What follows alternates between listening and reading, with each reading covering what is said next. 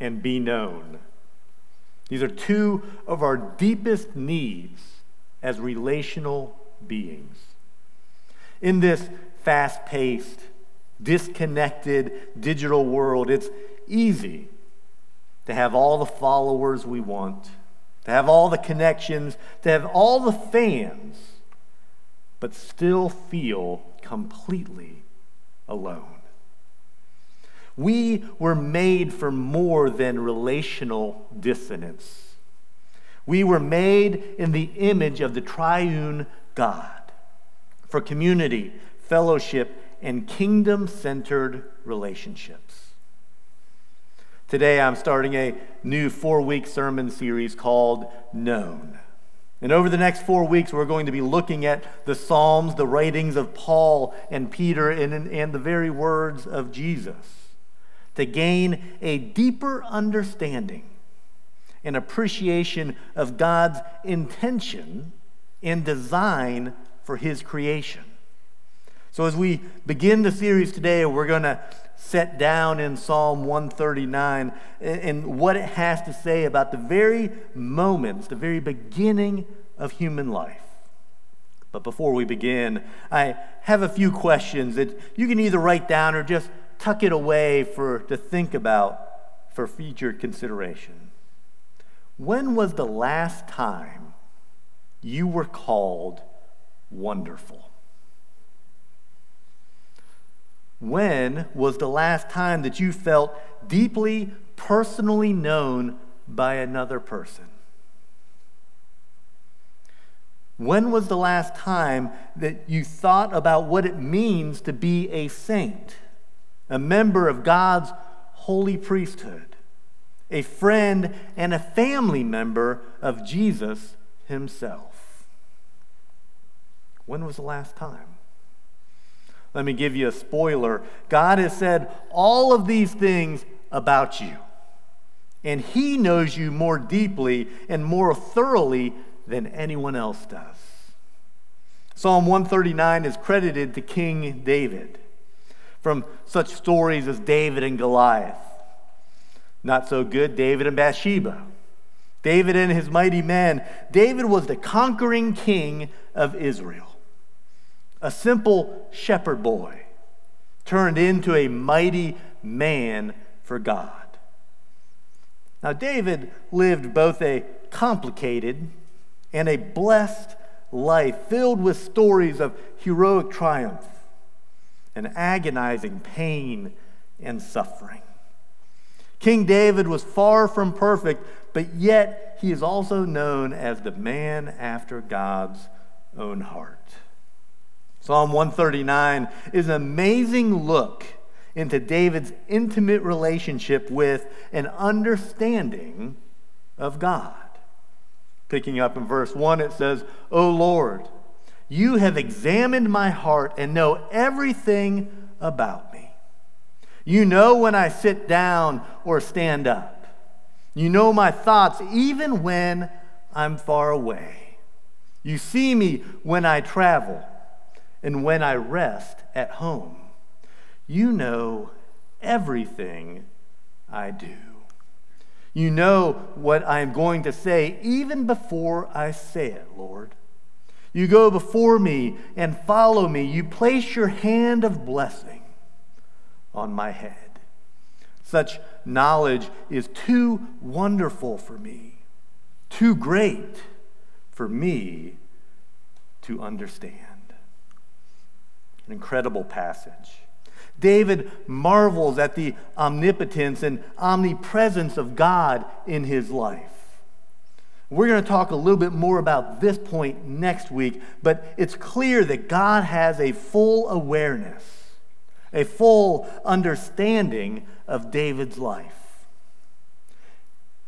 David understands that he is fully known by God. God knows when you sit down and when you stand up. He knows your thoughts. He knows your words. He knows what way you're heading and why you want to get there. If you didn't know better, you think I was just describing a stalker. But even David acknowledges just how difficult it is to understand the breadth of God's comprehension.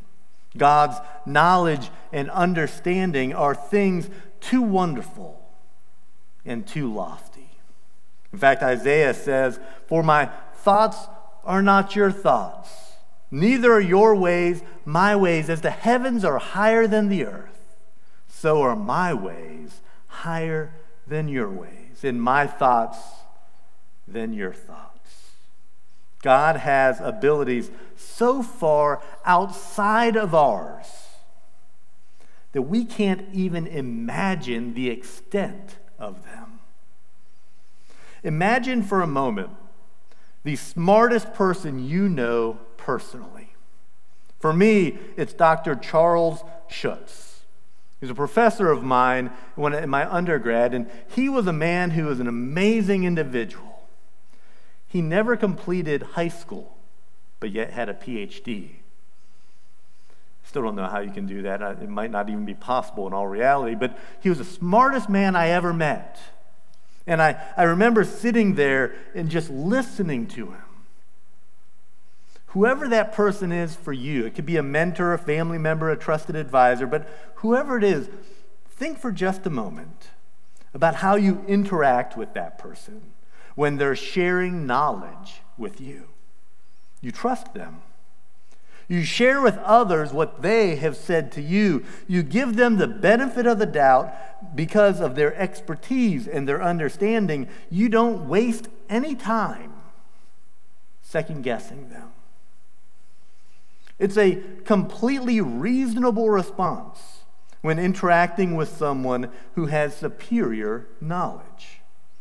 Brings us to the next section of Psalm 139. Beginning in verse 13, he says, "You made all the delicate inner parts of my body and knit me together in my mother's womb. Thank you for making me so wonderfully complex. Your workmanship is marvelous. How well I know it. You watched me as I was being formed in the dark of the womb. You saw me before I was born. Every day of my life was recorded in your book. Every moment was laid out before a single day had passed."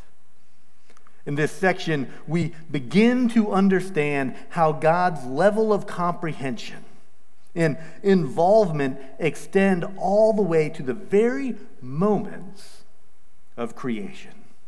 The very words, thoughts, intentions over your life are in fact this: you are wonderful, marvelous, and beautiful. You are wonderfully made. These are the chosen words of the one who spoke the entire universe into existence, the one who watches over and tends to all things at all times, the one who is the smartest being in the entire cosmos. These words matter because their source is worth listening to and believing today, despite anything you may have heard or anything you have come to believe. You are, in fact, wonderful, marvelous, and beautiful. I'd venture to guess it's been a long time since some of you have been called wonderful. Probably even longer since someone has called you marvelous. When David wrote Psalm 139, he understood God enough to recognize how God sees his creation. David further understood that this applied to him personally. We have before us a creator God with unlimited knowledge, unlimited comprehension, who so intricately and intimately formed each and every life and knows exactly who you are and what you are. For some, this might be an uncomfortable thought. For others, it's probably encouraging and uplifting. Either way, Either way, it's the truth that we live in. And yet, there are so many of us who don't feel wonderful, marvelous, or beautiful. We feel unknown and unloved. We feel increasingly lonely in an increasingly crowded world. And it all just feels like something is off. So what's the disconnect? What's the disconnect between what God says about us and how we feel about ourselves? And is there a way to restore that connection? Maybe some of you, especially those who are a little bit older, have probably played the telephone game.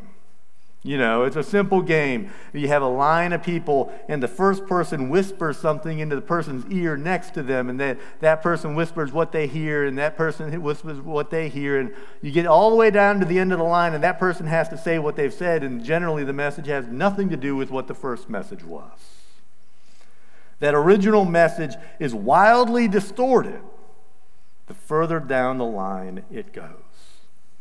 With that illustration in mind, can you imagine how a clear message like you are fully known, loved, and forgiven can so easily become distorted as it makes its way through all the chaos and distortion of this life? Every day is another opportunity to hear mixed messaging, destructive messaging, and confusing messaging about who you are. Not to mention, there is a very real enemy who wants nothing more than to steal, kill, and destroy every good thing that God has placed in your life. This is why it's so incredibly important to connect with and to get yourself rooted in the truth every single day. Think of it as restoring the connection. Time that you go back to the source of the message and hear clearly what is being spoken about your life. All of us need to make sure that we are getting undistracted and unhindered time with our Father in heaven, so that we can hear and receive the truth as it was originally intended for us to hear it and to receive it. Don't settle for a poor connection or a distorted message. Psalm 139 gives us a clear picture of at least two things that we need to hold close to us at all time. Number one, God's comprehension and understanding of all things has no limits.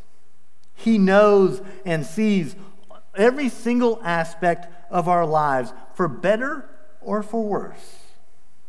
And number two, the all-knowing, all-seeing God of the universe says that we are wonderful. We also know this divine truth gets distorted and lost in the chaos of our life. Maybe part of the reason why so many of us feel disconnected, lonely, and unknown is because we've drifted too far away from the original message. We've gone too far down the line in the telephone game. It's important to establish a strong connection to the source every single day, to make sure that we are getting that truth into our life every day. We can do this through multiple ways: Bible study, devotion, small groups, prayer, fellowship, silence and solitude, and yes, even Sabbath rest. There's a multitude of ways, powerful ways, to connect with God each and every day. So let me ask you, where can you carve out time this coming week to get reconnected to your Father? What can you say no to so that you can say yes to Jesus? What habits or practices can you eliminate that are only bringing more distortion and chaos into your life? What's it worth to you this week to get to a place where you can receive the truth that you are, in fact, fully known, fully loved, wonderful, marvelous, and beautiful? Heavenly Father, thank you that you know everything about us, and you call us wonderful, marvelous, and beautiful. So often, we don't think of ourselves that way, but that is how you think of us. Help us to reconnect with you. Help us to see ourselves as you see us. Not as the world sees us, not as we see ourselves, but as you see us. Help us to be fully known by you, God. In Jesus' name, amen.